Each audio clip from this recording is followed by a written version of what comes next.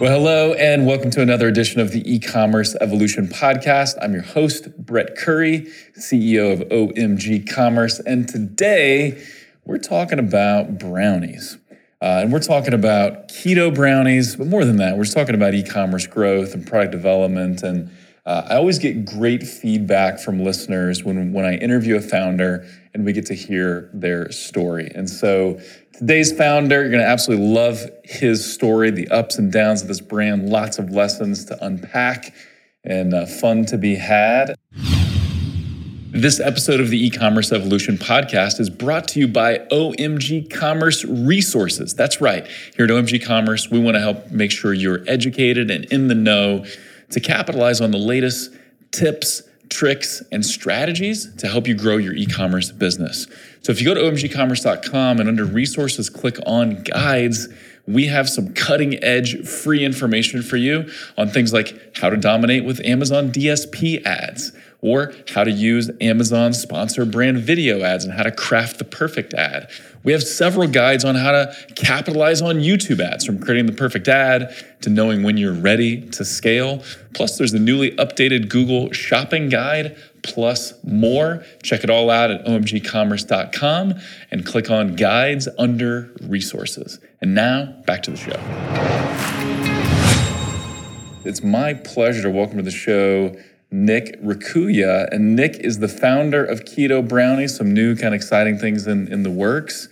And so with that, Nick, welcome to the show, man, and how's it going? Thanks, Brett. Happy to be here. Thanks for having me. It's going awesome. Definitely excited to hop on and talk Keto Brownie, tell you a little bit more about my story and just the progress over the last 4.5 years. Yeah, so really excited to dig in. Just a quick story about how we met. I'm an investor with Ryan Daniel Moran's Capitalism Fund. And we'll tell the story. We'll hear the story a little bit, but Keto Brownie is now part of the Capitalism Fund. And so You and I actually met at Ryan's lake house and kind of talking business and stuff.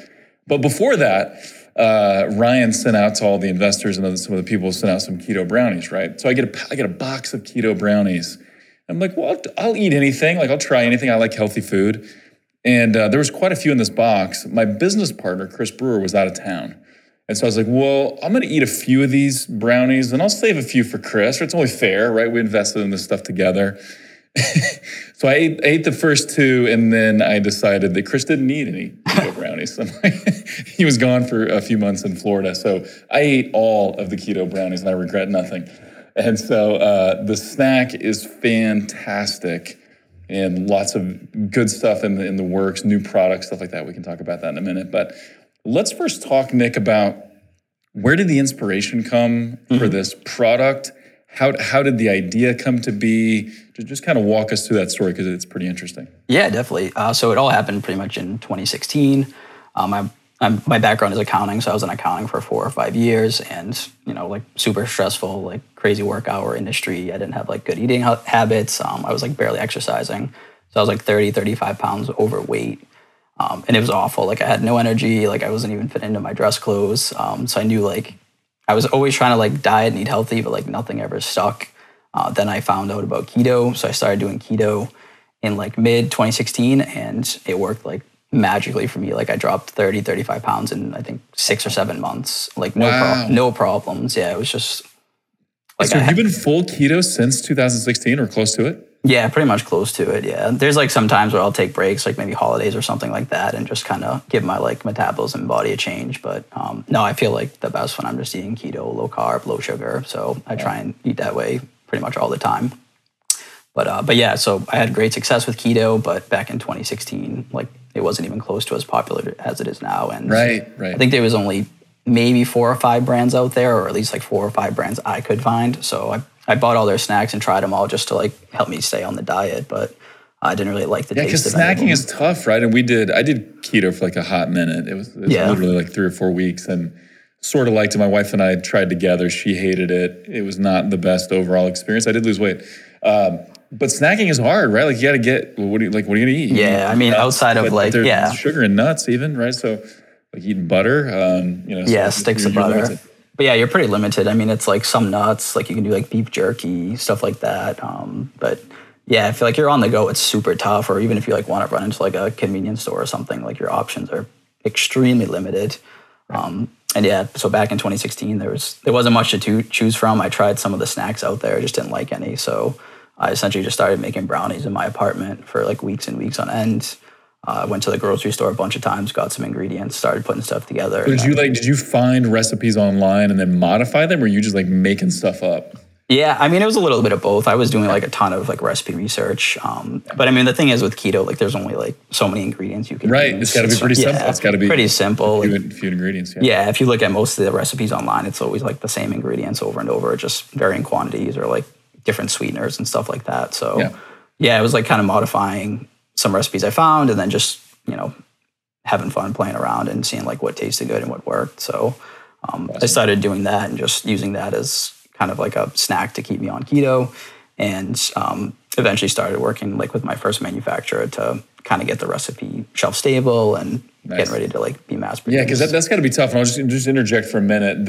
These are pre-packaged brownies, right? And so you get the chocolate. It's like double chocolate, right? It's like chocolate with chocolate chip. Yeah, chocolate chips with almonds. Yeah, which is fantastic. And so it's pre-packaged.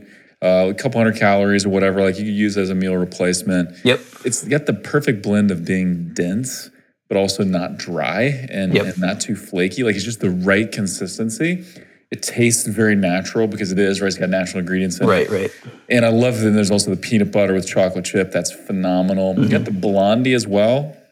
Shout out to the Blondie, it's good. I do like the chocolate on chocolate and the peanut butter better. Yeah. But yeah, I've been on a kick where I eat about one a day. It's a great either breakfast replacement or kind of sometimes I've been a lunch replacement. So yeah, it's fantastic. So you had to work with the manufacturer then to get it shelf stable. Yep. What was that process like, and then where'd you go from there? Yeah, so essentially I took like my recipe and was just like, hey, this is what I came up with. This is like really what I want as the base, but I know like this isn't shelf stable, so we're gonna need to add like some preservatives and stuff like that just to kind of keep like water and mold and get all that kind of stuff situated for, to be a shelf stable product, to actually sit on a shelf for 6, 8, 12 months. So we just went back and forth. They kind of tweaked a few things, added a few things, and sent me samples, and then it was just back and forth from there, just making sure like it tasted as close to the original as I came up with, but also being like good for shelf stability. Not so botulism or something. Yeah, exactly. No mold growth or anything like that. So yeah, that process took like probably another few months of just back and forth with samples, looking over the nutritionals, making sure it like adhered to keto and all that, and wasn't too high on any of like the sugars or something like that. Make sure the fat levels are proper. So that was another few months of back and forth testing on the recipes. Cool. So kind of tell me when did you realize, okay, I've got a real business here, right? Like this is not just going to be tasty brownies for myself, but people want this, that there's a real business here. Yeah, I think, because I mean, this is like the first ever business I've created too. So it wasn't really like it was like basically 2-in-1 for me. So yeah, I think maybe when I started my Instagram page back in around that time, and then I was like I put the first production run in. It was super small, I think only like 400 or 500 boxes. But yeah, it was around that time where I was like, things were starting to kind of get real in my head that like, hey, this is a lot of money I just paid for this product to be made. So 400 or 500 boxes. So in each box is like a dozen or something? Yeah, exactly. Yep. Yeah, so you start posting on Instagram, like did they fly off the digital shelf, so to speak, or was it? Yeah, so I took pre-orders, and I was just doing like basic email opt-ins, and I was getting like tons of emails, tons of like likes and shares, and people just saying, oh, I really can't wait for this product, like looks so good and stuff like that. So I was just kind of trying to build up an audience and some engagement. And nice. Yeah, I took pre-sales and all that. And I think my first month I only did like $2,000 in sales, but just out of nowhere, it like kind of hit it that I was like, oh wow, like this could be something, and just got to keep working at it and scale it up now. That's awesome. And so did you like this pre-launch strategies, you're getting people engaged and interested and email lists and all that? Were you kind of following a formula? Or were you following like Daniel Moran's teaching or other people, or were you just kind of making stuff up? No, I mean, I was just like watching and like reading as much as I could on like business and e-commerce at the time and trying to see what was working at that point. But yeah, it was just really just Instagram with link in bio, like, hey, opt in, link in bio, like we're going to do pre-orders. So I just kept doing that, posting every day.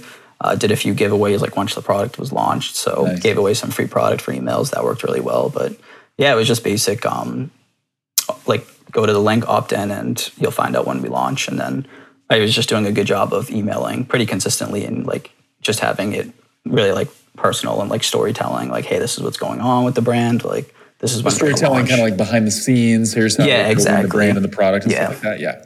I mean, even to this day, with my email marketing, I just sent one a couple hours ago. It's just straight text. I don't use any pictures or videos or anything like that. It's just, hey, I want it to be like a letter or just like an email from like a personal friend. I think that's kind of like the best way to do it, and just tell stories. And I love it. And if you have the right tone, if you have a tone that really resonates with your market, then just the text only. In the past, that was the easiest way to get it delivered, right? You include images, you include video that the ESPs don't always deliver. That's not as much of an issue now. It's pretty easy to get images and stuff delivered through email now, but still, I like the plain text only. Same. I think it's pretty great. And so are you telling stories like about the diet and about healthy eating and about like what you're doing, kind of showing who Nick is, or is it just more of the story of the products themselves? No, I mean, I do pretty much everything, a little bit of everything. So right now, like today's, I was just looking at some of the Amazon reviews on my product, and I kind of did like a celebrities read mean tweets. And that's what it was. I just picked out a few like bad reviews on Amazon and just kind of talked about it to my list. Yeah. That was actually Ryan's. Tweets is like one of my favorite. Yeah. That was actually a suggestion from Ryan, so I have to give him credit on that. But I'll do that. I'll do like just talk about like new products. So I'll send a picture of like one of the new products I'm developing. I'll be like, hey, sneak peek, talk about the product, when it's coming.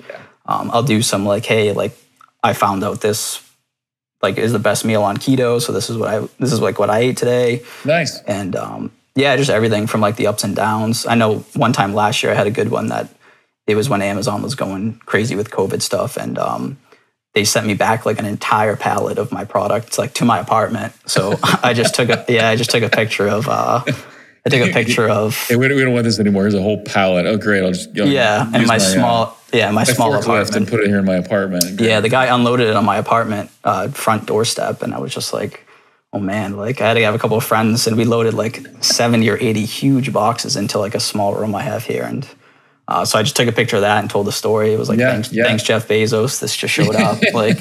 So I use that as an opportunity to like have a sale to like move product quick. Like, hey, get these out of my apartment. Here's legit X% story. Off. People love stuff like that. They love to hear kind of the down and out or obstacle, challenge, whatever. And they love to hear when you stick it to the man as well. Or and then it's a great excuse for a sale. So exactly. Fantastic. Let's talk about a few things about kind of what you got right, what you got wrong. But let's start first with, what do you feel like you got right in the beginning? So what did you nail? I know the product is great. Yeah. What else do you feel like you really did well in the beginning stages? Yeah. So I think aside from like a really strong focus on product development, like I was doing that for months and months, like going back and forth, went through dozens of recipes, and just focus on like making the branding look really good. So that was probably the number one. Number two, just like knowing the customer really well. By the way, that is the number one, right? If you don't have an awesome product, then everything else is going to be pretty mediocre, right? Great marketing is only great if the product is great. And so, exactly. Obsessing about product always pays off. Definitely. And that was like kind of the obviously main number one. And then number two, I'd say, is just knowing the customers really well. And it helped for me because like I was the customer. So it was just like, I know like what I was looking for, like, hey, this needed to like kick my sugar craving. So I know like what it needed from like a taste standpoint, what the nutritionals needed. If you're like somebody who's not on keto, it's going to be like really tough to make a keto product that tastes good, and you know what ingredients that go into it, like what the macros need to look like how your blood markers need to look after you eat something like this. So knowing your customer was like super vital, and that also kind of ties in with like the storytelling and all that too with the emails. So it's pretty easy for me to write keto emails when you're doing keto day in and day out. Yeah. So knowing your customer, and then let's see. Which I think really that should speak to, hey, it's okay if you own a business and you're not the customer, right? I think it's quite a bit easier if you are. If you are living the keto lifestyle, selling a keto product, that's ideal. Mm-hmm. If that's not you, though, you better partner with somebody that is. Either partner closely with them or work with them. You need to have that inside scoop, and you need to be able to speak the customer's language, design the product for the customer, talk to the customer through email marketing and social media marketing, things like that. So yeah, super, super critical. Yeah, definitely. And like you said, I think like working with influencers could be a big advantage there. If like you don't have that inside expertise. or finding a partner who maybe is in this food space or something like that. But yeah, definitely product development, know your customer. And then I'd say another big one was I was collecting like emails and building the audience from day one. Media that you own, audiences that you own, so to speak, super valuable, right? Like the email list, it's not going away anytime soon. Right. And really, it is your business, especially if you're selling a consumable or any kind of product where there are repeat purchases, you need that email list. Yeah. Yeah, so I was pretty much focused on that, just building the audience from day one. I didn't like sit around and say, hey, like this product's not going to be on the shelf until 6 months. So, I'll try and sell it when I get it in 6 months. So I was collecting emails from day one, and then that kind of just really helped kickstart the launch. And it's been one of my strongest revenue drivers, since to this day. So. And then it's beautiful for new product releases and product launches. Exactly. Like you have an email list, you can leverage it in so many ways. Yep. Let's talk then about what did not go so well. So what did you not get right? And maybe kind of a question to go along with that is, what do you wish you would have done sooner? So you can answer whichever of those you want to answer. Okay. Yeah, I think the biggest thing I kind of messed up on was not getting my like second and third product out faster. Okay. So I focused on like the bars for the first 2 years, which is good. It needed the full attention, obviously, and I was able to get a couple flavors out. I went through a couple like formulations, reformulations, and like new branding and all that. But the space was like growing so fast, and there was like still a lot of like wide open space, especially for like the brownie mix and the fat bomb mix and the chocolate nut butter, which were the products I launched after. But at that point, I feel like the market was almost a little too saturated, especially like for brownie mixes. I was like ranked number one for the term keto brownie on Amazon for a long time. And if I had got like another 2 or 3 products up there, it definitely would have been like a completely different revenue like trajectory if I had those up way sooner. So it probably took me almost a full year to get like another product out. So I essentially like fell behind a year there. I feel like I could have got that out and things would have like turned out way different. And just curious, I think this is always interesting to see the entrepreneurial journey. Were you just kind of too taxed or too pulled in different, to develop a new product, or why didn't you develop that second or third? Yeah, I think a lot of it is just like economics and being a self-funded startup. It's just like, hey, like all my time. Bootstrapping. Yeah, it's just like all my time's going to the bars. Like I'm doing marketing myself. I'm doing logistics, operations, customer service. Yeah. So it's like by the time you get all that done, like when are you going to have time to develop products? Right. It's just like. Right. Yeah, so time and capital. Time and capital were huge there. Yeah. So totally tight on both. Sounds like which makes sense. And so, cool. What about anything else you wish you would have done sooner? Like, man, if I could go back in time and tell 2016 or 2017 Nick something, here's what I would say. Yeah. So I think outside of like getting the products, like focus more on product development. It's actually probably looking at investment or getting on some partners to help, because I knew I needed like an agency or somebody else to help, but it's just like financially, it's like, especially with like an e-commerce food brand, the margins are already pretty tight. They are with the product something costs. That a lot of people that aren't in the industry don't know. Like the margins in e-commerce are pretty tight. Like you have to be on your game. Yep, especially with fulfillment costs, and then you have to have an ad budget, and then the product costs, all the shipping costs, all that stuff, the packaging that goes into it all, the actual ingredients that go into it all. So your margins get like people are like, oh, you're paying $1 for a product and you're selling it for 10. Like you should be making a ton of money. Well, there's a whole lot of stuff. Yeah, it adds up quick, all the software and all that stuff. But for sure. Yeah, I'd say looking at funding for sure, because since getting it just kind of unlocked so much of my like mental capacity and my time, and just like the projects we can start doing and the snacks we can start developing. So curious then, in terms of, did you have some hesitancy to getting funding? Because I know a lot of people say, man, this is my baby, this is my business, I don't want to give up any equity. Yeah. Was there some of that at play, or was it just, I don't really know how to find an investor, or what prevented you from finding an investor earlier? I mean, I think it was kind of a little bit of all of that. Like, oh, this is my business. Like, I don't want to give any of it up. And then, like, oh, how do I, like, I don't want to deal with the boss, somebody coming in and telling me what to do, or like, how do I know like this person's actually going to bring enough value outside of like just Right. cutting a check, because at that point I can just like maybe go to a bank and get like a loan or Yeah, something. yeah. Nobody's So, going to care as much as I do. So yeah, if exactly. I'm like, buying a partner that's not going to bring me any value, what's the point? Yeah, it seemed like there was more headaches than it was worth, but kind of find out it's not the case. So Yeah. And it's just so true. Like getting in a strategic investor, a strategic partner can have huge benefits. And I'm not just saying that because I'm part of the fund that is invested in your brand, and I'm an investor outside of that as well. But I do believe it. If you have the right person, the right investor, the right partner, it can make a huge difference. If you have the wrong one, it's terrible. But right. But getting the right investor and or partner is huge. It's huge. So, yeah. So how did that process kind of come to be? And how did you meet Ryan Moran, and how did that all kind of come together? Yeah, so I met Ryan a while ago, like 5 years ago now, I think.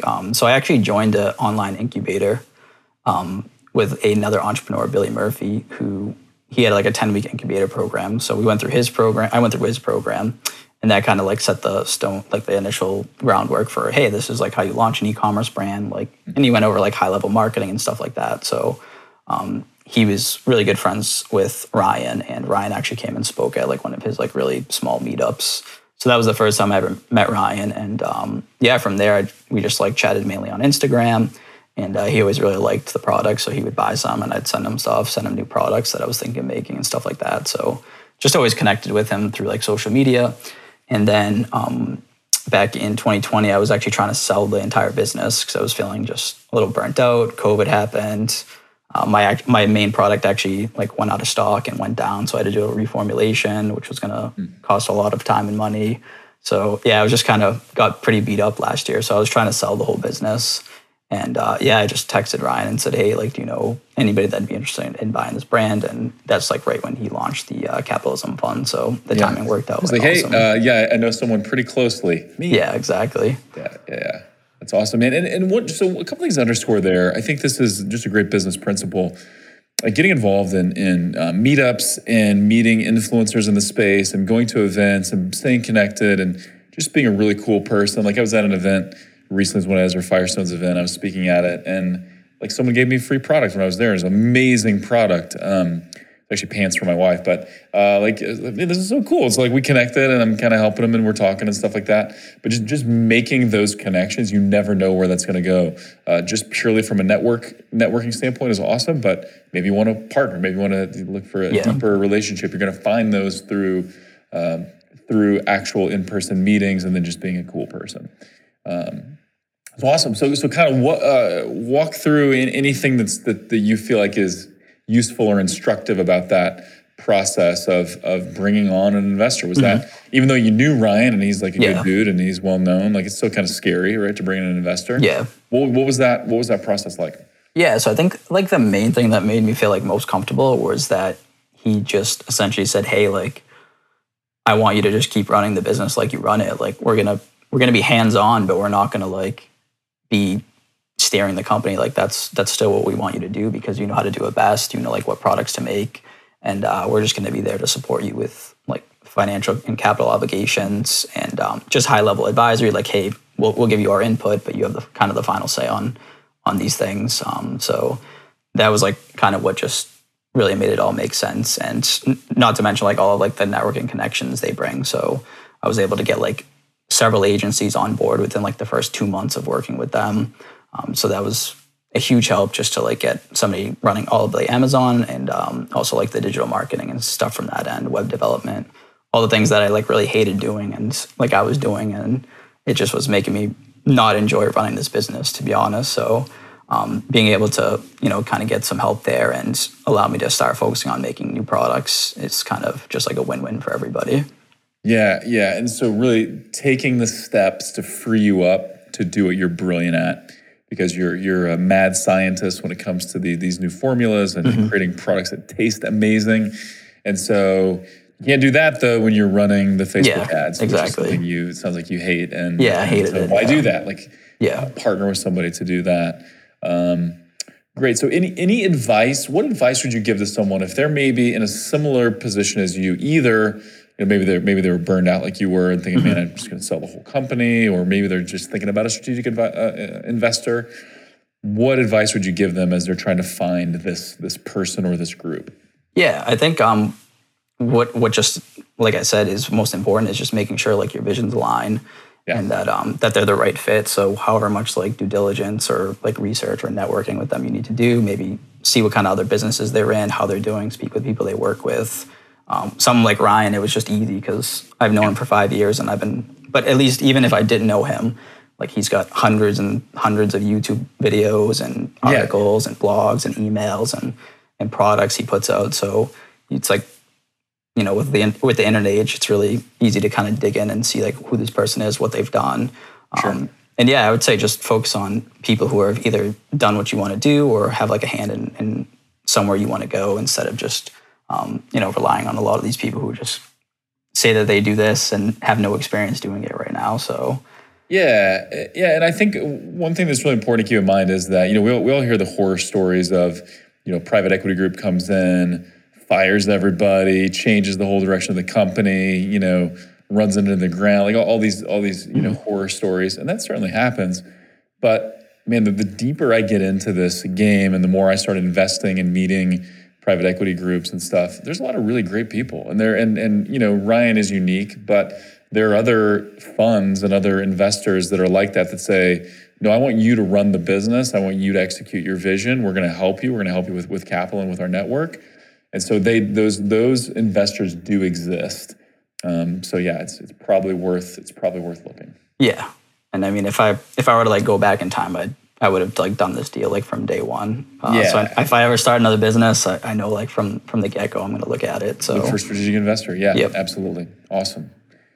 Cool. So let's kind of talk about then what's next for the company. I know there could be some things that are secret and under wraps. Yeah. We don't want to. We love to have breaking news on the podcast, but also don't want to spill the beans too quickly, so to speak. But what's next? Yeah. So right now I'm working on 2 new snacks, but I probably won't. I mean, I already told you before the show, but I'll probably keep it between us for now. I think it's good. Yeah, part of me is like, okay, it'd be fun to talk about, but I'm also investing in the company. I kind of rather nobody copy it. The snacks sound amazing, and I can't wait to try them. And so we'll leave that teaser there. These are 2. I think they'll be wildly popular snacks. But yeah, let's keep it under wraps. But go ahead, continue. But yeah, I mean that's the major focus now is getting new snacks out. Something I haven't been able to do for like a few years, just with all of like the logistical and nightmares I've been talking about and everything, just kind of being on my shoulders. But we have the agencies on board, so we're aggressively scaling marketing now, going into like heavy customer acquisition, and then just trying to roll out the new products over the next hopefully 2 to 3 months. We'll get a few out there. But yeah, that's just the main goal: just new products, more customers, growing the brand. Yeah. New customers and going hard on new customer acquisition. Now is the time to do that, right? E-commerce is still hot, even though as we record this, the world is opening back up, pretty open in my part of the world, my part of the country. But e-commerce is still growing, right? So now is a great time to double down on new customer acquisition. Yep. Anything you've kind of learned from the agencies you're working with on, has your mindset shifted at all when it comes to new customer acquisition from what it was, pre-agency?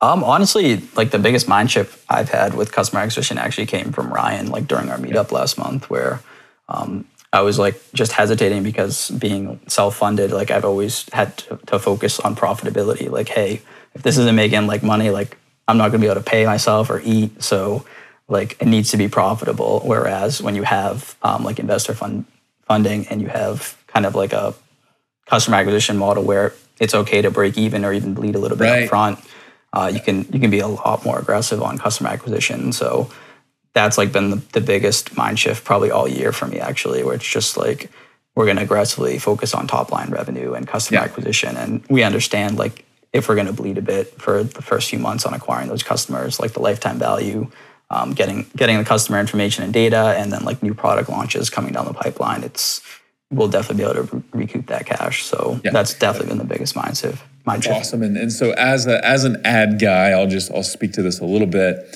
We have some clients come to us and say, hey, we need to hit like a 5 or 6x ROAS, right? Return on ad spend. So for every dollar we spend, we need to get $5 or $6 in sales. That can happen on some channels. On other channels, it's not really possible. But what happens when you say, hey, I can actually do a 2x? So spend $1, get two, Mm-hmm. or even in some cases, spend $1, get $1.50, right? Because you're all about new customer acquisition and growing.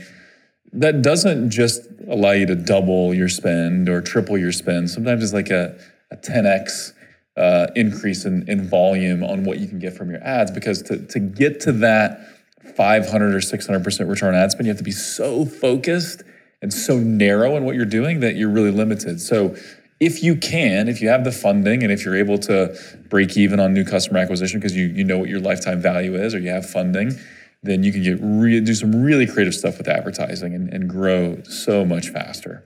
So awesome. Good for you that you're doing that. So fantastic, man. So if people are listening and they're thinking, man, I'm hungry, keto or no keto, I want to try the brownie. Yep.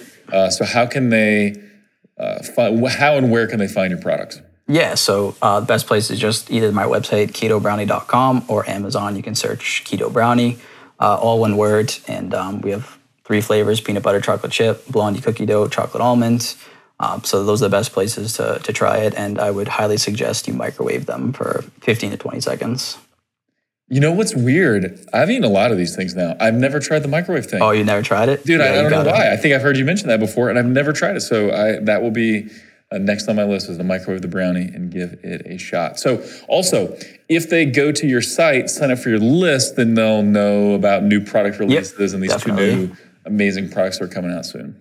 Yep. Yeah, so we have a pop-up for a discount, or you could just go to the footer and sign up for the email list, and you'll start getting emails from me. Awesome. Nick Raccuia, ladies and gentlemen. Nick, thanks for taking the time, man. This was a lot of fun. Really excited about the business, excited about where it's headed, and can't wait to be, just a small part of it as you continue to grow and take over the world here. Yeah, definitely. I appreciate you having me on. All right, man. Sounds really good. And as always, thank you for tuning in. We'd love to hear from you. What ideas do you have for the podcast? If you haven't done it, we would love that 5-star review on iTunes. It helps other people discover the show and makes my day. And so with that, until next time, thank you for listening. Okay, that's a wrap. That's great. Yeah.